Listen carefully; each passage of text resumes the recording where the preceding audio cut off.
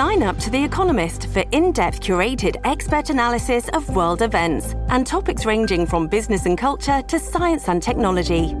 You'll get the weekly digital edition, online-only articles, curated newsletters on politics, the markets, science, culture, and China, and full access to The Economist Podcast Plus. The Economist is independent journalism for independent thinking. Go to economist.com and get your first month free.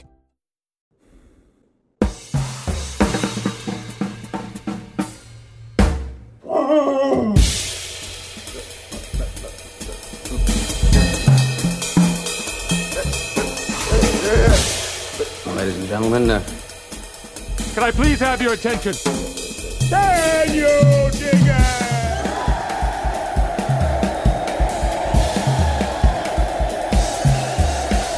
Greetings, dear listeners. This is Jonah Goldberg, host of the Remnant Podcast, brought to you by The Dispatch and Dispatch Media. Go to thedispatch.com to see all our continuing coverage of the transition and everything else that's going on. I'm a little frantic and frustrated right now because Zencastr, which is the main software that we've been using for this, which we pay money for, has been treating me the way the great powers of Europe treated Poland for much of the 17th and 18th century, and I'm ill disposed toward them. So we're recording this over Zoom. Hopefully, the audio quality will meet our exacting standards. And I particularly want to thank our guest for being so patient as we got this up and going. He's a returning guest. He hasn't qualified yet for the 5-time gold jacket, but it's my friend Mo Elleithee, who's the executive director of the Georgetown Institute for Politics and Public Service, and a former communications director for the DNC, if I have that right, and a fellow Fox News contributor. Mo, welcome back to The Remnant. Thanks for having me back. I always enjoy our conversations. As do I, which is why I wanted you back. And, and I'm trying to, in the spirit of unity and comity that our new president has professed in his inaugural, I am reaching out across the partisan divide to have a civil conversation with somebody I disagree with. See, he's changing things already. It's remarkable. I guess good place to start is what do you think of the inauguration? What do you think of all the executive orders? How do you think it's going in the first full day of the Biden presidency? He's crushing it. He's changing everything for the better. Look, I have a couple of thoughts from Inauguration Day. First, not an original thought, but one that has been top of mind for me. Watching the inauguration itself at the Capitol and reflecting on the fact that it was 2 weeks to the day before that, that those shots of the Capitol look very different. Yeah. The fact that 14 days after an insurrection and an attack on the Capitol building, we were able to have a beautiful ceremony that with a very strong theme of unity, just kind of underscores how fragile democracy is, but that the bones are still strong, that our institutions still held despite one of the biggest stress tests they've faced in quite some time. And that thought stayed with me throughout the day. For the ceremony itself and the speech, I mean, the unity theme was strong. I loved, the president's inaugural address, followed by Garth Brooks asking me to join him in singing Amazing Grace, followed by that incredible poem that really kind of talked about the resilience of the American people and democracy. It projected unity, not just in his words, but just in the whole pageantry of it. And I think it was it was needed medicine for a lot of us who've been struggling with the past few years. Okay, so for the purposes of just intellectual consistency and honesty, I'm going to push back a little bit. You usually do. I know, but let me just say up front, I thought it was a great inaugural as a political speech, which we can, I think, in our cynical moments, we can all agree inaugurals have to be in part just political speeches because they're political speeches, right? And as a political speech for the moment, I think it was about as good as it could be. I think the tone and tenor of it matched the persona that fits Biden at this stage of his life. Mm-hmm. You know, my argument I wrote in my newsletter was that he needs to emulate Eisenhower and sort of be America's grandpa. You know, slow to anger, quicker to express disappointment at bad actors rather than condemnation, that kind of thing, while still having a clear line about right and wrong. And I think that was the tone. I thought it was very good on that respect. I'm not sure, you know, Chris Wallace said it was the best inaugural he ever heard. Maybe it was. I'm just never a huge fan of inaugurals, although I did think the Angels in the Whirlwind thing was good from Bush. But I guess that wasn't his inaugural. Anyway, so as a political matter, I thought it was very good. As a sort of balm to the wounds that we have, I thought it was very good. I do think that the calls for unity, I think there was an internal contradiction within the speech, because on one hand, he was saying it's okay to disagree with each other. On the other hand, we need absolute unity. And he even hinted that some of the policy things that we need unity on are things that we're not going to get unity on, like climate change. I think my own philosophical point of view is that presidents tend to emphasize unity way, way too much, because democracy is about disagreement, not about agreement. And it's about, you know, different interests expressing their differences civilly and forcefully, hopefully in Congress, which doesn't happen much.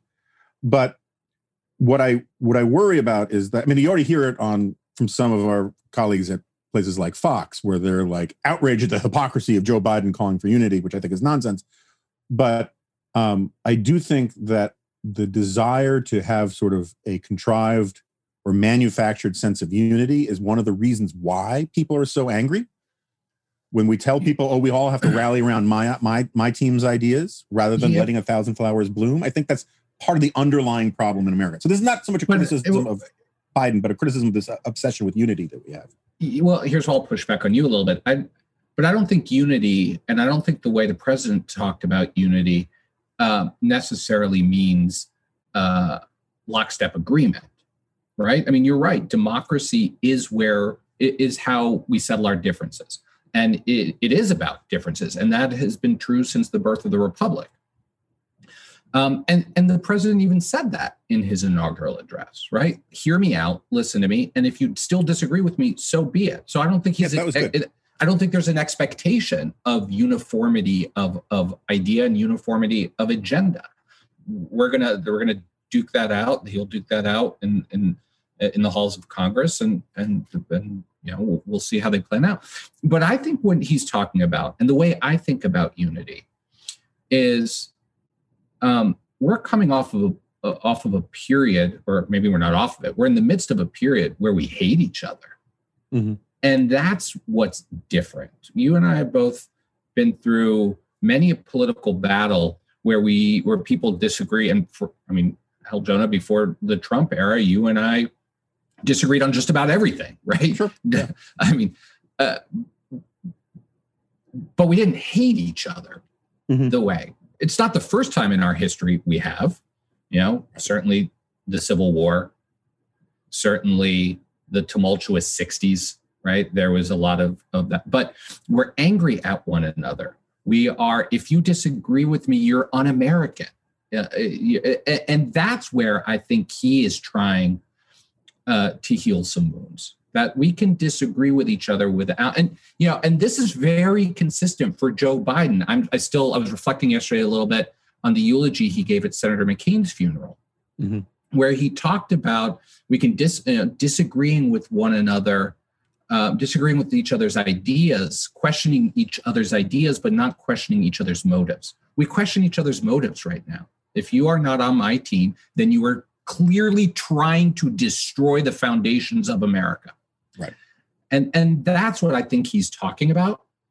And I felt like yesterday, or the entire inauguration, really strove to tackle that head on and focus. Even the entertainment, even the nighttime special, wasn't about politics. It was about our nurses and our teachers, the what we're doing for one another.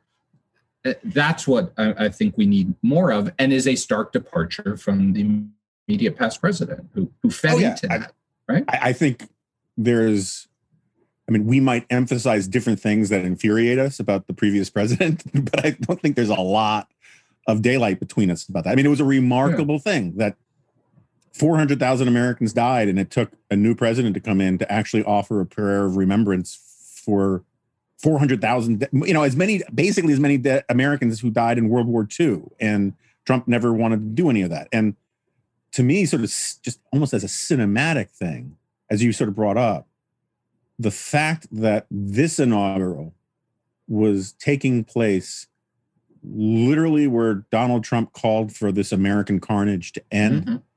And then the last public act of his presidency was to inspire carnage on that very spot. That same stuff, yeah. If you put it in a script, it'd be like, that's kind of on the nose, don't you think? But look, the part of the inaugural address that concerned me the most, as part of his call for unity, one of the things he pushed was that for us to be unified, we've got to work off of the same set of facts.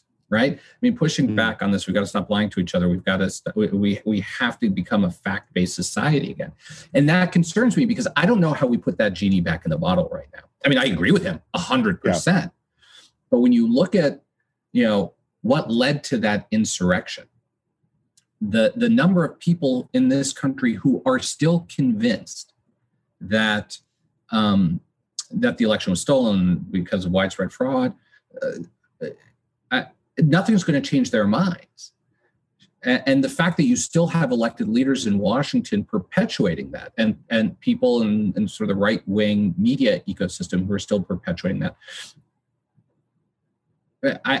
because there's incentive for them to do so, political or ratings incentive for them to do that, that's the part I'm concerned about. How do we get back to the point where we've always argued over facts, right? But we haven't had this level of parallel universes that we're trying to operate in.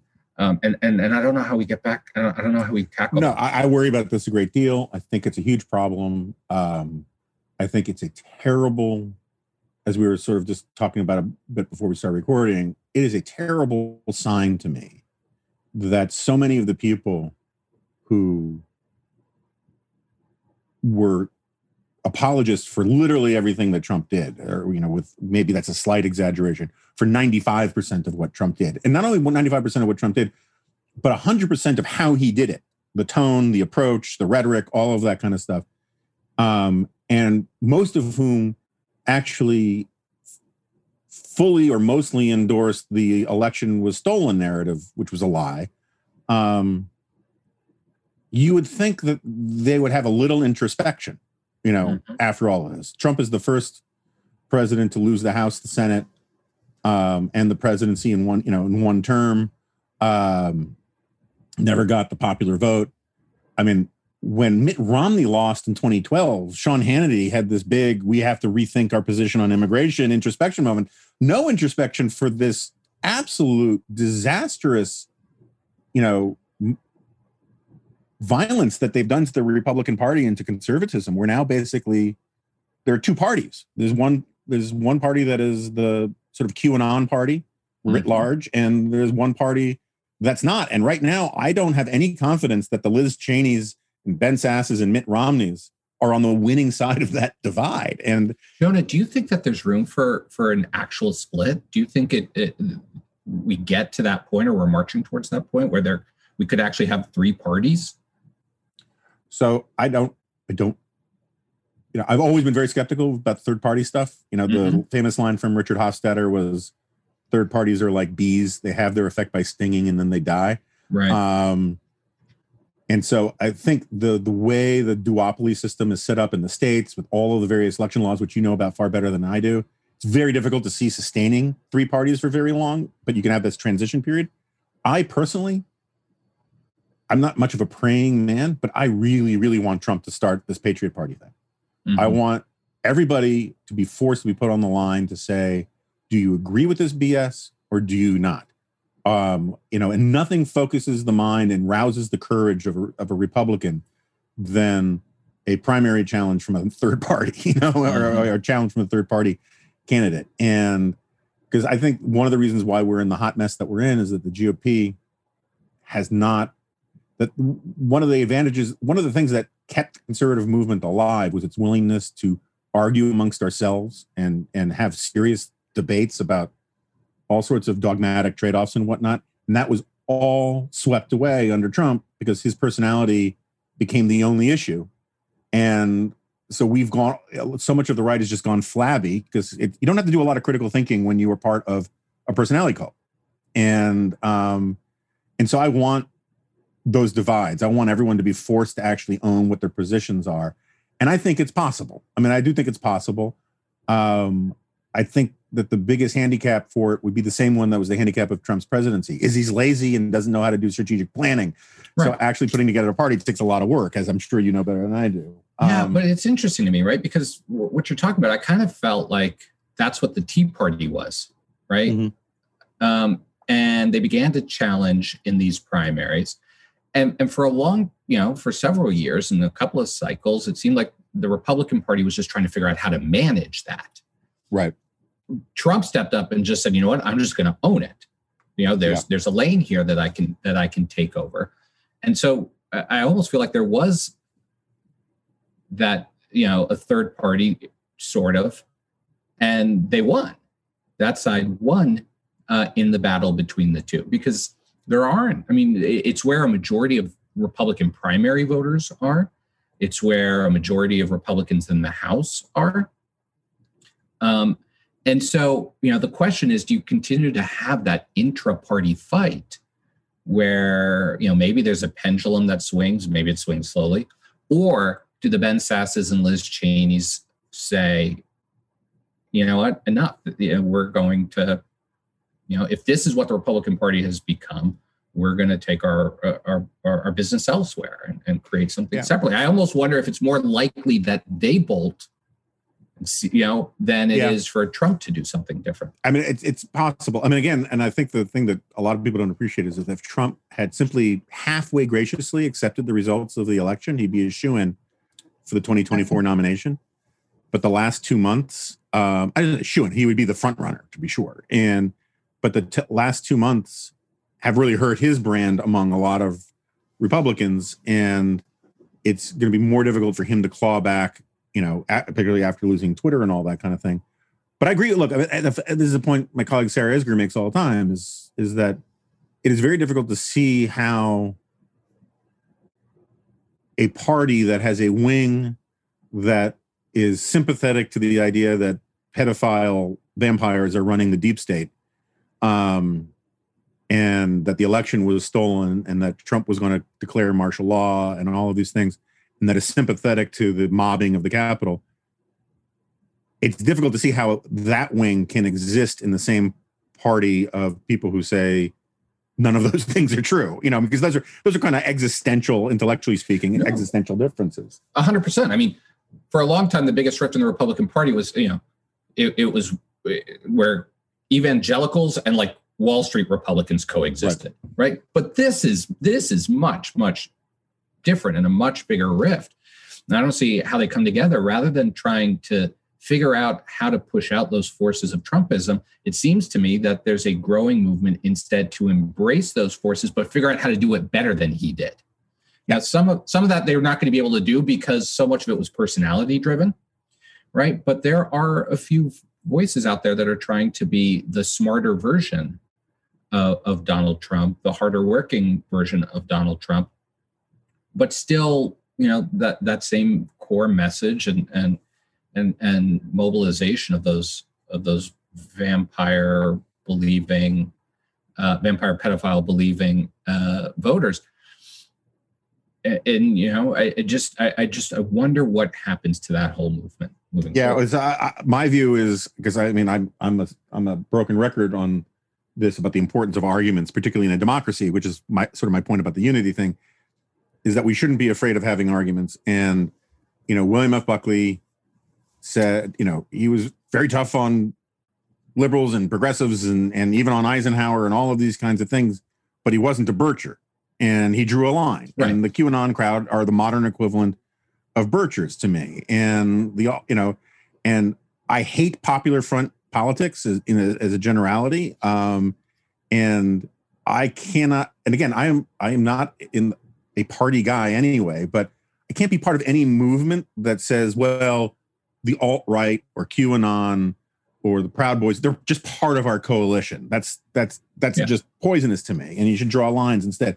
All right, but rather than talk about the depressing death of the Republican Party. I'm a Democrat. I can talk about this all day. I feel like in my world, it's all I talk about, right? This stuff. Yeah. All right, so I have an actual, and it's not a conspiracy theory. It's just a straight up question. I have a bunch of friends whose political judgment I generally respect, who think that the way they wrote the article of impeachment for Trump was designed to give Republicans an excuse, to give impeachment sympathetic Republicans in the House an excuse not to vote for it.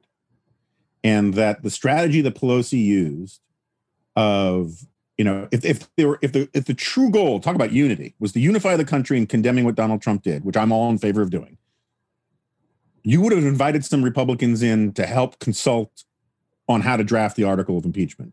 You might even have given, you'd be talking about having Republican floor managers for the impeachment trial.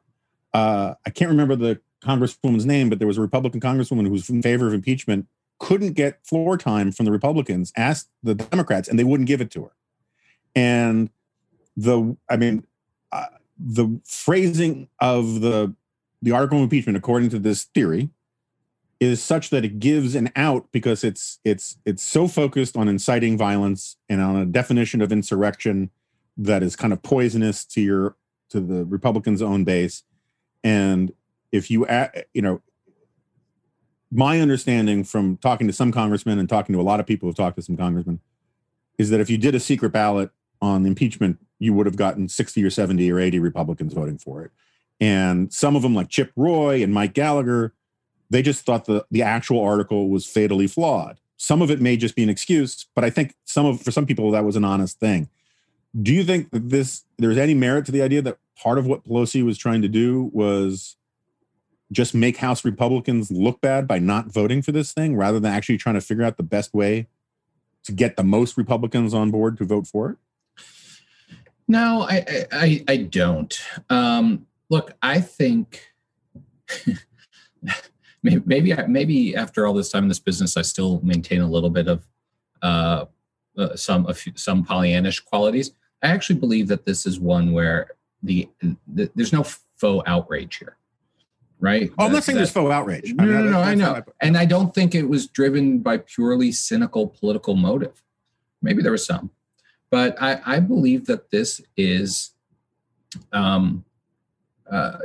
motivated by a very real outrage at the president's incitement of insurrection, his dereliction in dealing with it after the fact, and a true belief that were we to just look the other way, even if it was just in the final days of his presidency, were we to just look the other way, it sends the wrong signal to future generations. I honestly believe that's the motivation. I think the most political motivation is let's try to get as close to preventing this guy from running again as we possibly can. Mm-hmm. And that's why they're still continuing to pursue it, even after he leaves office, in the hopes that should the Senate convict, they could then pass by simple majority a prohibition on him running again. Now, and I'm not an expert on the wording of articles of impeachment. Could they have written it differently? I'm sure they could have. Could they and should they have done more to bring some Republicans into the fold in a public-facing way? Probably. Even if that motivation you're talking about was truly there, right? To try to make as many Republicans look bad as possible. giving a couple of them floor time probably wouldn't have prevented them from being able to do that, right? Right. But I don't think that's what this was about. I don't think this was Pelosi saying, let's set this up to embarrass the Republican Party. She doesn't need their help right now, per our previous conversation. Mm-hmm. And so, I don't know. I honestly don't know what's going to happen in the Senate. I think the longer they wait to get started, the less likely it is that he gets convicted. But I think it was driven by genuine motivations. Yeah, no, I'm totally with the idea that it was the preponderance of motivations was genuine, but I'm not ruling out cynicism as being a shaping factor here as well. And even if you don't buy fully, which I'm not, that's why I asked you about it, because I'm not entirely persuaded myself, but even if you don't buy that fully, I think it is, getting back to this thing about unity, a sign of how in the bunker both parties are, that as just a pure tactical thing of how best to, if you actually want to succeed and impeach and remove the president, not just sort of consulting with some sympathetic Kitzinger or the 10 or Liz Cheney, and just saying, how would you, phrase this? It doesn't have to be public facing in how you did that. But if you want to send a bipartisan message that this is unacceptable behavior, which I think is really important, having it as be unpartisan as possible is a smart thing to do, and it seems not to have occurred to them. Even were they to bring on a Republican floor manager, even if they were to have a Republican speak during the Democrats' time, I don't know that would have changed anything, right? I mean, you still have the number 3 Republican in the House speaking out against it on her own accords, or speaking out in favor of impeachment on her own accords. And look what's happening to her, right? She's at risk of being excommunicated. The greater outrage to me, Nancy Pelosi wouldn't have to make this play in order to embarrass Republicans, because they did it on their own. The Republicans who stood up in the midst of insurrection and still continue to go through with their objections. The Republicans who are now threatening to excommunicate Liz Cheney from House Republican leadership, even after insurrection, because she took this vote, right? I don't know that it would have mattered however they did it. They could have had an equal number of Republican House managers as Democrats, and that wouldn't have changed that dynamic, right? I don't think any of that House Republican caucus that is now threatening Liz Cheney, I'm not sure that number would have changed. No, but I just, from talking to a lot of Republicans, I can just tell you that, and again, some of it is self-serving, right? Sometimes we latch on to the excuse for not doing what we think is the right thing. And even if that excuse, even if they had done it differently, they would have found a different excuse. And this is sort of retroactive rationalization. So there's some of that going on. But there are enough of them that I think sincerely, Chip Roy, if you listen to his statement on the floor, he called Trump's conduct impeachable. He called what he did outrageous, but he thought that the way the article was written, that it was fatally flawed. I'm not sure that it is. But so I'm not entirely sure. I'm not entirely in agreement with his reasoning, but there is a non-zero number of Republicans who I think you could have gotten the number of Republicans voting for impeachment considerably higher than 10, which would be good for the country.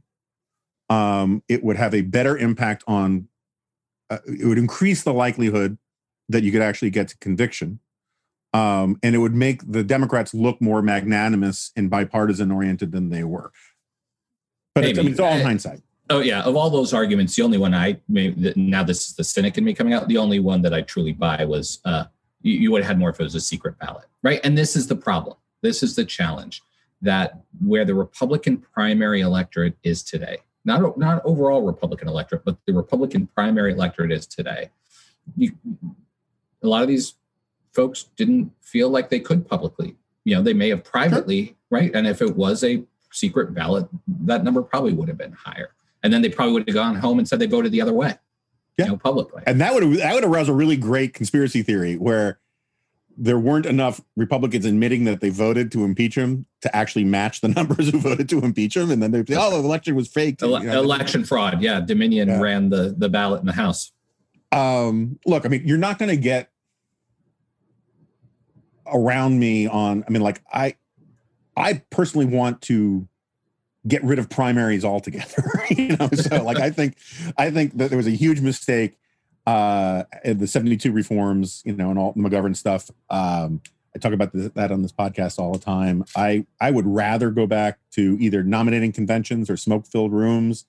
I think that way you actually have political institutions that care more about their long-term interests than caving to basically the Fox audience and the primary voters. There's too much populism and in some ways too much democracy in our democracy for me, but I'm a curmudgeonly right-winger, so there's that. It's true. I mean, the TV networks have become the new parties, right? I mean, they are doing more to influence how parties nominate their candidates than the actual parties have the ability to do, right? Yeah. It's not that they're doing it better than the parties. They've got more power than the parties do in selecting the candidates that carry those banners. And that's scary. No, that's how Ron DeSantis became governor of Florida. He realized it was a Fox News primary, primarily, to get Donald Trump's attention, but also to get Trump viewers' attention, and it worked for him. Yeah. So walk me through how you see it, because as I think is clear, I think Trump should be impeached. I think what he did was impeachable. I think there are an enormous number of things that Trump did that are impeachable. I don't think it's a close call. I think getting hung up on the terminology of the articles of impeachment is a cop-out, as I was trying to suggest before. But as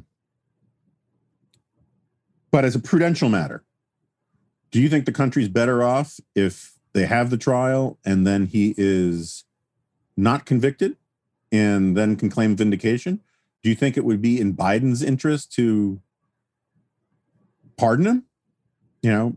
Possibly in exchange for some promise not to run again, which I think you can do. What is the ideal scenario that you think is in the realm of the plausible for how this actually works out? I'm torn on this. And so you're making me talk about something I don't normally like to talk about publicly because I'm kind of torn. I see so many different scenarios here. I think now that he's been impeached, it should go to trial. And if it goes to trial, I hope he's convicted, and I hope they ban him from running again. That doesn't mean he goes away, though. And part of me is a little concerned, right? Donald Trump, despite all of his bluster, has perfected the politics of victimization. And I can see him using it as another arrow in that political quiver. How he articulates that is a big question now that he's lost his ability to rage tweet. And I don't see him starting his own news network, but his voice will still get out and will mobilize a lot of those Republican primary voters.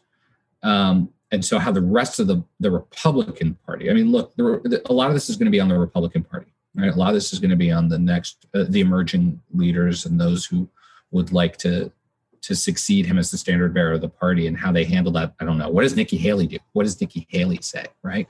What does Mike Pence do and say? He's going to complicate this, and maybe it does get a little bit more complicated if he's convicted. Then again, maybe it gets simplified, right? Maybe there are more people now willing to say, you know what, Mr. President, we stood by you to the bitter end, but we need to go. We let someone else with less baggage carry the torch and come, endorse us, support us, but we can move the ball forward, and maybe they can make that case effectively to a lot of his voters. I don't think Joe Biden should pardon him. Mm-hmm. I don't. I think that I think a lot of people would see that as a betrayal if he were to do that. Yeah, so how does the Democratic base respond to something like that? I think they would have a very hard time with that. Now, I think what Joe Biden has done, look, the Democratic base has total bloodlust, right? I mean, they want to see him gone completely, totally, forever, nowhere near a microphone, a keyboard, or a ballot box ever again. Right. I think Joe Biden has managed to walk that line very well as a vessel for their anger without alienating every single Trump voter in the way that a lot of other Democrats are alienating a lot of those Trump voters. 76 million voted for him. Not all of them like him. Mm-hmm. A lot of those Trump voters, and we saw that in the Georgia Senate race, right? The number of Trump voters found that were just enough. Let's give us someone new that's not going to bring all the crap that you bring. Joe Biden hasn't alienated those people. So I think, I think the Biden White House would just as soon get past this period, right? They didn't mention President Trump at all yesterday, and I think that was the right move. He will likely take a public position of letting whatever happens in the Senate happen, letting whatever happens in the courts happen without any White House involvement. And I think that's probably the right thing. Yeah, no, I agree with that. I mean, just on the merits, forget the politics. But I mean, both from merits and politics, I think that's the right thing for him to do. I think let everyone else litigate the past. Joe Biden needs to be the guy that's focused on what's next. And as long as he can do that, I think he can walk that line well. So, I mean, let's do crass punditry for a second. A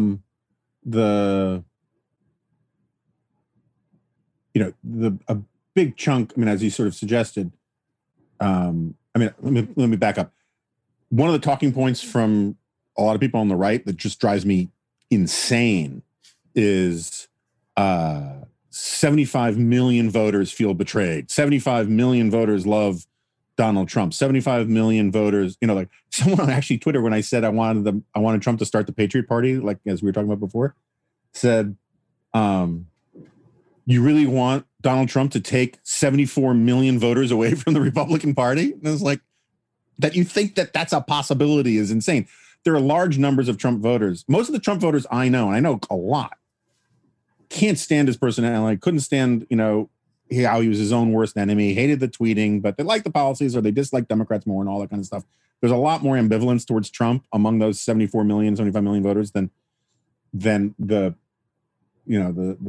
spokesman of Trumpism want to claim. But so the question I have is, of those voters who didn't vote for Trump, were mostly suburban women, white women, right? I mean, it was interesting how much they were the decisive people, and it really comes out in Georgia to a certain extent. But those sort of suburban voters who were once sort of nominally the base of the Republican Party, they haven't all become sort of serious progressive liberals, right? I think you're right that Biden has figured out how to not alienate those people and not antagonize them. Do you think the rest of the Democratic Party has as well? I mean, and no. Do you think the Democratic Party will take Biden's lead on this stuff? I think Biden reflects a majority of the Democratic Party. You wouldn't do that, but you wouldn't know that if you just lived in the cable news ecosystem, right? Mm-hmm. But I don't think a majority of the Democratic Party is on the far left. I think a majority of the Democratic Party is center left. And it's not new, right? It's been fairly consistent for at least the past 15, 20 years. I worked on Tim Kaine's campaign for governor of Virginia back in 2005.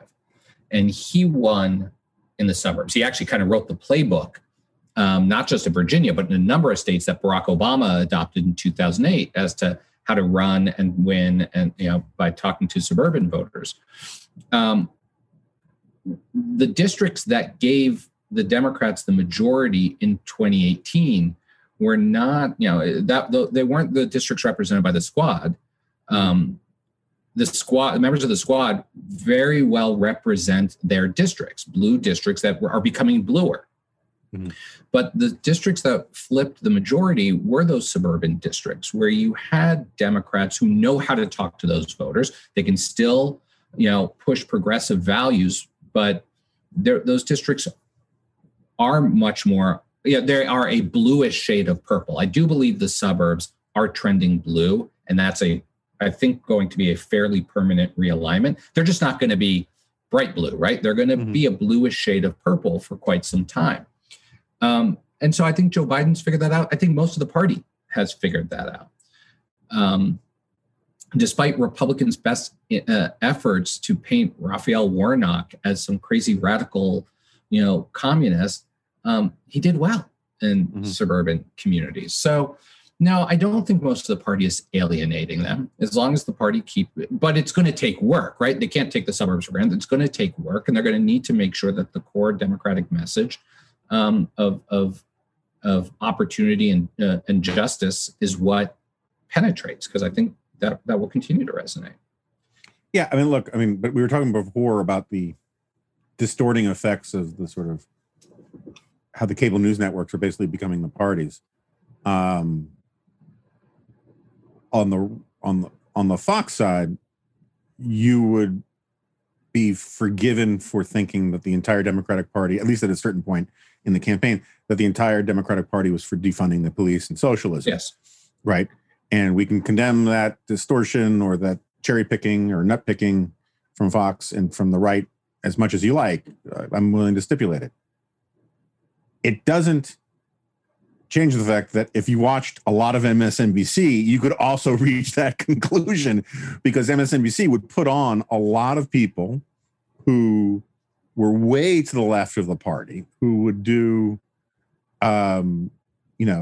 sometimes thoughtful explanations about what they mean by defund the police. But if you were like a normal viewer watching this, I saw it many times. You'd be like, one of my favorite moments was when there was finally some legitimate pushback against defund the police, which I in no way think that normal Democrats want to do, right? And if you look at the public polling on this, there's no evidence for it. Most minority communities either want the same amount of policing or more policing, right?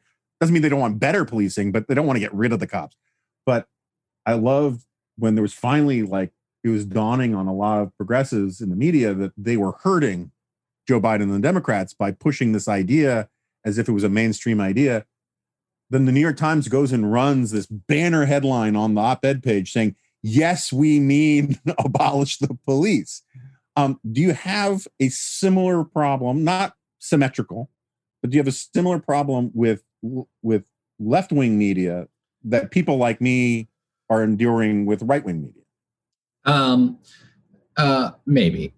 What I'll be curious to see is what happens to the media ecosystem post-Trump, right? Because, he was the defining figure. And so both sides would kind of amplify the loudest voices because politics during the Trump era was just loud. Mm-hmm. Now that we're going to have more, hopefully, of a calming effect on our national political dialogue, we've seen the ratings incentives for the last approach. So I'm curious to see what they do moving forward. I don't mean to dismiss the challenge the Democratic Party has with that perception. We did lose seats in the House. We didn't lose control of the House, but we did lose seats in the House. A number of those, for example, were in South Florida, where they lost a couple of seats that they shouldn't have lost, in large part because of the socialist narrative, right? Maybe not the defund police, but the socialist narrative, which had a very resonant impact on the South Florida Cuban community or Latino community. And Democrats didn't do enough to counter that. Now, a lot of that was because of very effective campaigns being run by Trump and his allies in those districts. So Democrats have to do some both strategic and tactical soul searching. But again, I point to Georgia where it didn't resonate, right? Where they won 2 Senate seats.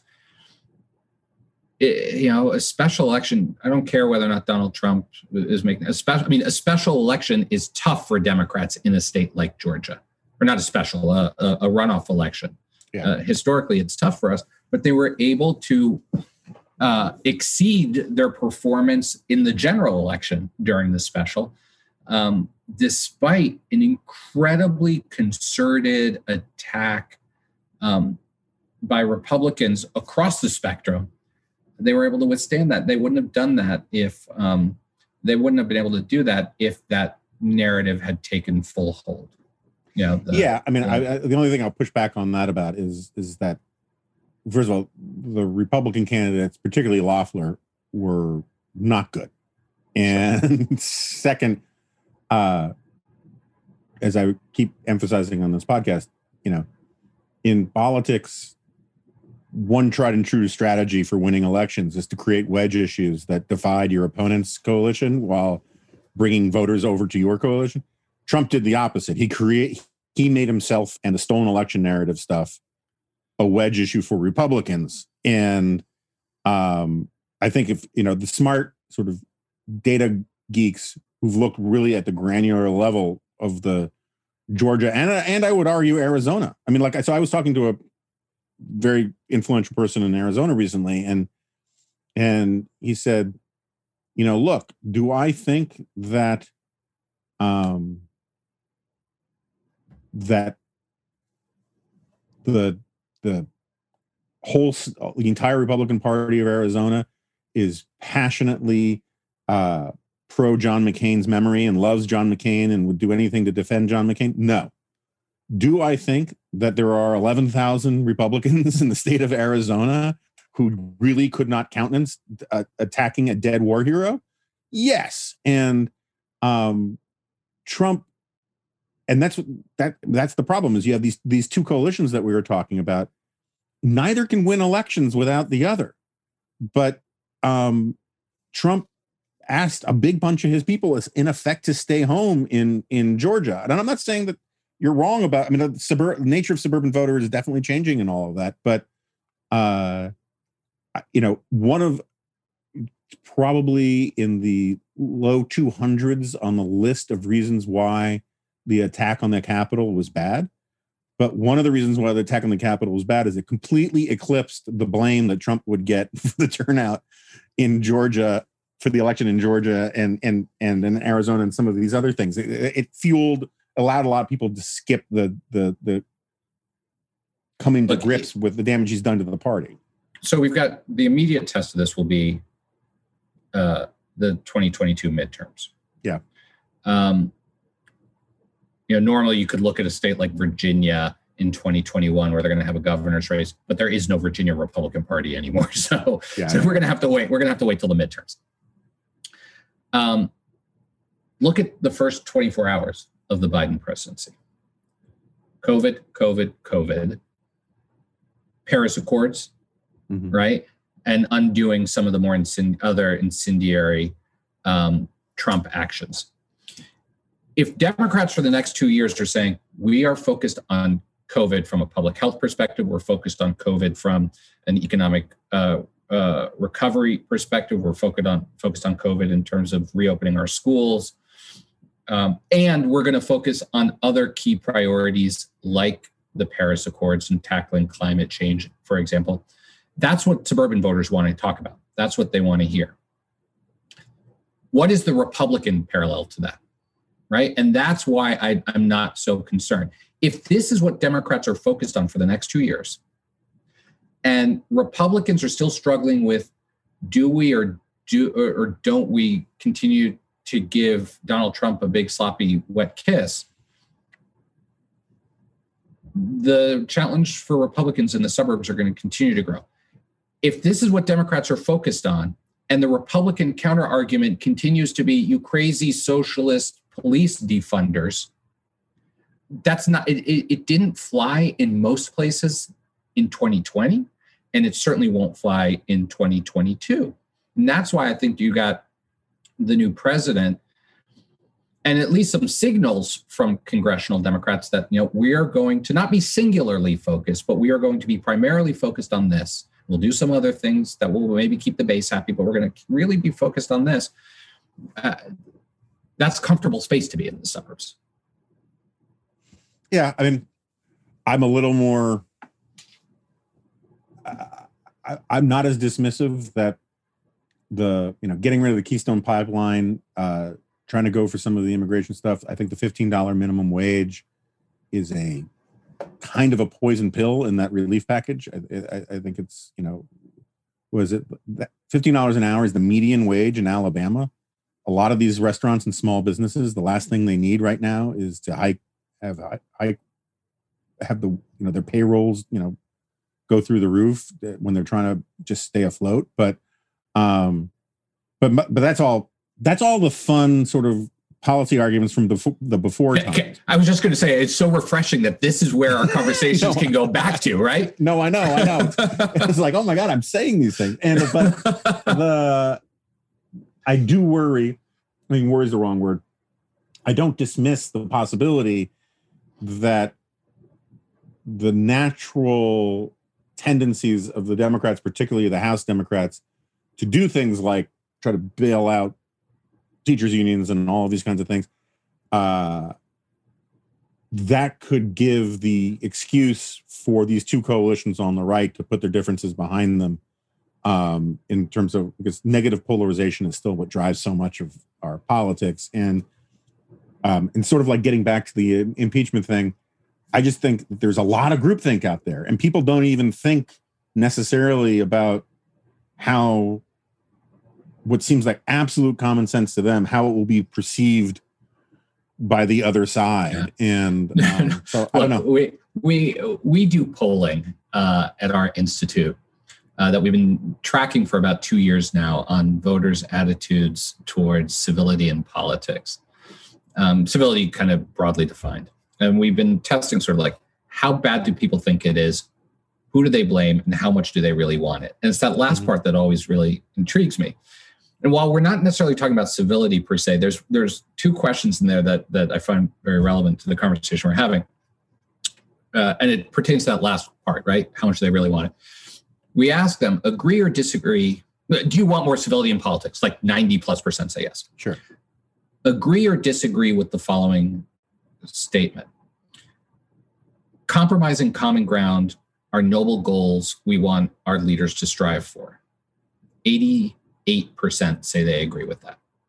The very next question: agree or disagree? I am tired of leaders who compromise on my values. I want them to stand up and fight the other side. 87% say they agree with that. Right? It's as if people are saying, no, I 100% want common ground. Just come over to where I'm standing and then we'll be on common ground, right? Right.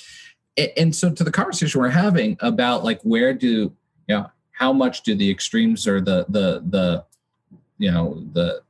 far left or the far right of each party drive the train moving forward? It's going to be interesting because voters are sending mixed messages. Voters are saying, I absolutely want you to compromise in order to find common ground, but I absolutely want you to find common ground, but don't you dare compromise. Right. And so the incentive structure is less than clear, for political leaders, who do take their marching orders from their voters. I tend to think this president won on a message that he very clearly articulated that he was a common ground kind of guy, that he was going to at least extend a hand and see how close we could meet before, he took his final stand. But there are others out there who don't think that's the right approach, who want him to just, draw your line in the sand at the beginning and make them come to you. I think the president's going to be more of a let's find common ground. I think that's where most independent voters are, where most suburban voters are. And so hopefully, the leadership in the Congress will take their cues from that. And I hope that the Republicans see, because I think there's political incentive for Republicans to do that. I think there's political incentive for both sides to do that.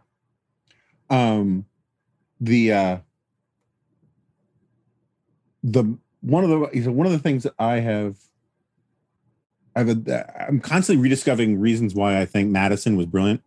And one of them is that, the whole checks and balances, separation of powers thing was in some ways is originally intended to hold off despotism, right? You just couldn't get enough power from all three branches of government to allow some sort of some sort of Caesar to take control. But it turns out that also when you have, because I think right now, the sun and moon party thing, I think we have two moon parties. Neither one really has figured out. I think Democrats are better poised to be a majority party than Republicans are for all sorts of reasons that I'm sure most of which you probably agree with. But, 2 months ago on Special Report, Joe Manchin just volunteered that he wasn't going to vote to get rid of the legislative filibuster and that he wasn't going to vote for Medicare for all or whatever it was. And it turns out that when you have a evenly divide, you may disagree about the extreme thing, but at least, in the House, you have two parties that are extremely ideological and locked into their own points of view, sort of like two camel humps, right? And the center is almost empty. That situation actually makes the center much more powerful than it would be otherwise numerically, simply because that's the tiebreaker is there. That's Joe Manchin. I mean, Joe Manchin he's the crown regent of America for the next 2 years because nothing can happen without him. And that's reassuring to me. But I guess backing up, Tim Alberta and I have been making this point for a while now that if you gave Joe Biden truth serum before the Georgia runoffs and asked him, how upset would you be if the Republicans hold on to the Senate? He would at least be much more ambivalent about it. Because if McConnell were running things in a very small majority, he'd be able to say to his base, hey, look, we got to stay in the realm of the possible. I love all the stuff that you guys want. I can't deliver it without getting the votes in the Senate. So everything's going to have to be a negotiation. Do you think sort of both with the Madisonian Manchin point, but also in general, that a tight Senate is actually good for him politically? Maybe not for all the things that you want to get passed, but for this sense that he's a reasonable guy because he has to be negotiating with the other side? I think a closely divided Senate is good for anybody who believes in trying to find any sort of common ground, which clearly is something that the president's articulated he wants to try to do. Because you're right. I mean, it's not just Manchin, right? It's sort of the Manchin, Romney, Collins, Murkowski. I suspect Hickenlooper and Kelly will kind of be in and out of that, right? Like those are going to be the power brokers in this next Senate. They are the ones who, and I think they've already signaled like they're going to want to reach out and talk to each other. They're going to look for opportunities when they see a fight coming to try to get ahead of it with some sort of bipartisan approach. And I think I would not be surprised if both McConnell and Schumer at times just kind of take a step back and let them do their thing first. Yeah. For the point you're making, right? Because while I think there is going to be, McConnell's going to be wanting to play on in that space, so will Schumer, right? And be needing to say to folks, hey, look, we've got to live within the realm of the possible. We don't have a filibuster-proof majority, and so we're going to have to, this is the best deal we could get to elevate the voices of that caucus a bit. I think helps them make that case. Was there any other finding? You guys just did another big poll thing. Is there anything that? Yeah, no, it was interesting. It was interesting. We were in the field with the civility poll the week of the insurrection. So we were in the field for a couple of nights before, and we were in the field for a couple of nights after. And I'll be honest, I was completely shocked by the results. People believe that the state of our political discourse is worse than it's ever been. Scale of 0 to 100, 0 being no political division and 100 being edge of civil war. The mean response right now is 76. But when you ask them where they think it will be 1 year from now, and this is the part that surprised me, drops down to 65. when you ask them, we went into the field that week because we knew Biden's theme was going to be unity. We wanted to see sort of what his starting point was. We asked people what they thought. Did they think he will be successful in unifying the country? 56% of voters believed he would be at least somewhat successful, which was much more optimistic than I expected. They 90% said that they want the president and Congress to work together. And 60+% believe that they will work together to get results. Far more optimistic than I expected.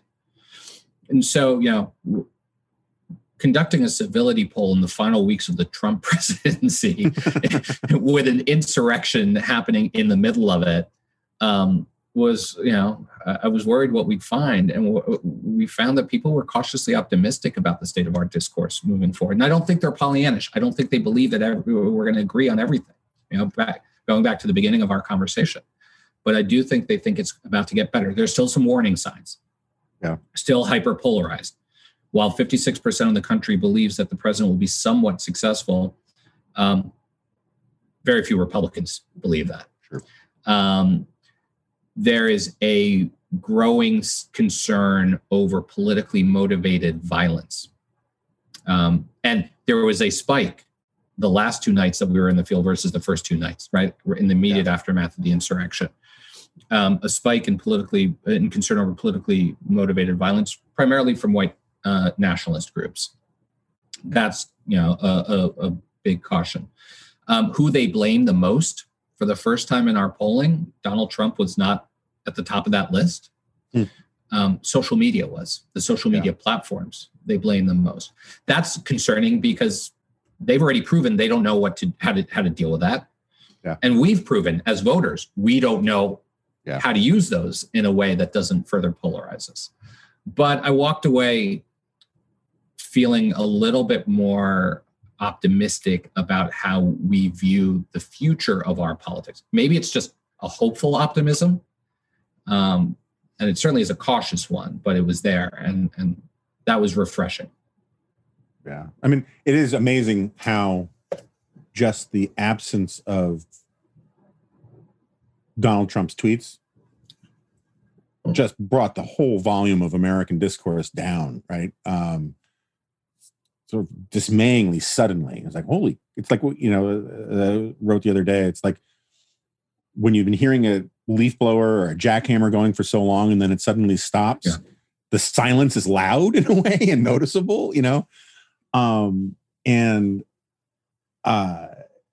that part I welcome entirely. But I agree. It's going to be like the social media thing. It's very difficult to see how either party figures out how to cut the Gordian knot on that, because I think both parties kind of have weird, intellectually incoherent or non-persuasive positions on what to do about social media. And regardless if you agree with that or not, the two parties' positions on social media are just utterly unreconcilable and counterintuitive, if you ask me. I mean, like, Democrats basically want more censorship, more regulation. I guess I'm in some ways more sympathetic to the Democratic position on this.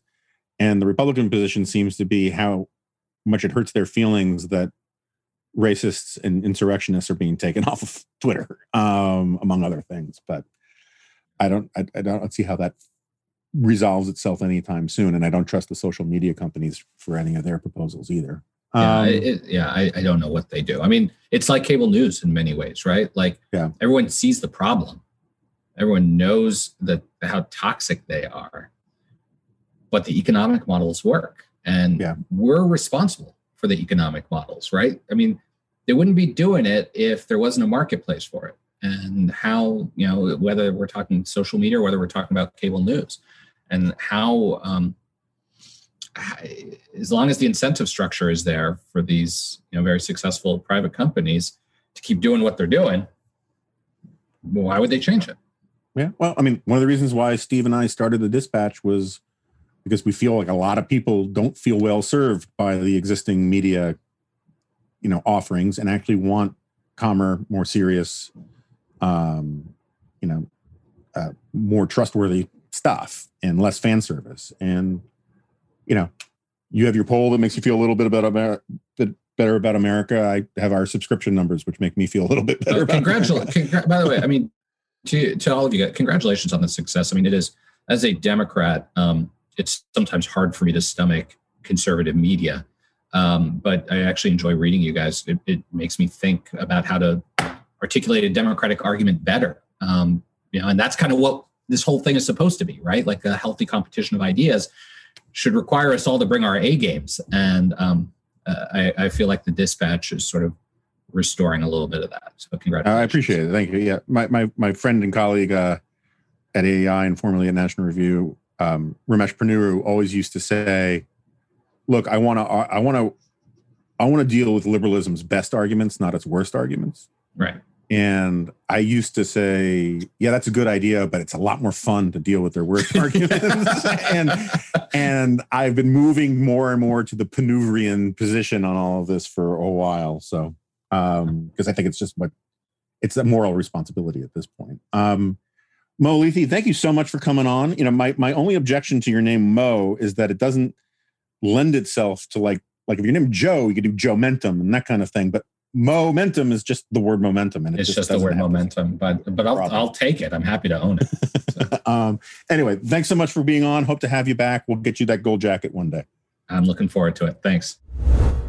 Okay, so my friend Mo Elleithee from the Georgetown Institute of Politics and Public Service has left the building, as it were, and I want to thank him for coming on. And I'm sorry about the weird schedule this week, where we recorded this using Zencastr.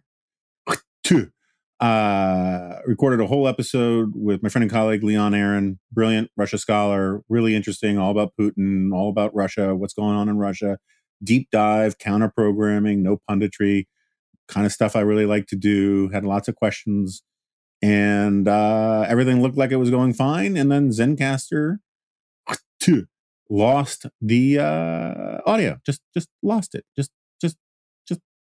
lost it. And to say I'm cross about it is an understatement. So anyway, that's why the schedule got all weird. And then there was the added issue that the 300th episode of The Remnant is this week, and we wanted to have, for a very selective audience who have been clamoring for this for a very long time, the return of Jack Butler to the podcast. And so that just made all the scheduling kind of weird. We recorded the Jack Butler episode. That will be coming in shortly after this one with Mo goes out. This one with Mo is $2.99. I want to say in advance for listeners who joined the podcast after Jack came on board, you may miss some of the because Jack is kind of an acquired taste. You may miss some of the inside jokes and some of the charm of it. Others will be tickled. But I wanted to do it. Miss Jack, glad he's thriving. And a lot of people asked for it. But if you don't want to listen to it, don't listen to it. If you do want to listen to it, it's exactly what you would expect from a Jack Butler Return to the Remnant episode. So there's that. And other than that, thanks again to Mo for doing this. And thanks again to all of you. If you can become a Dispatch member, that would be wonderful. These are weird times, and we really think this is a special moment, a real market opportunity for the Dispatch is trying to do, because so many on the right seem not to have learned any lessons from the last 4 years, and instead are doubling down on some of the behaviors that made the last 4 years such a mess.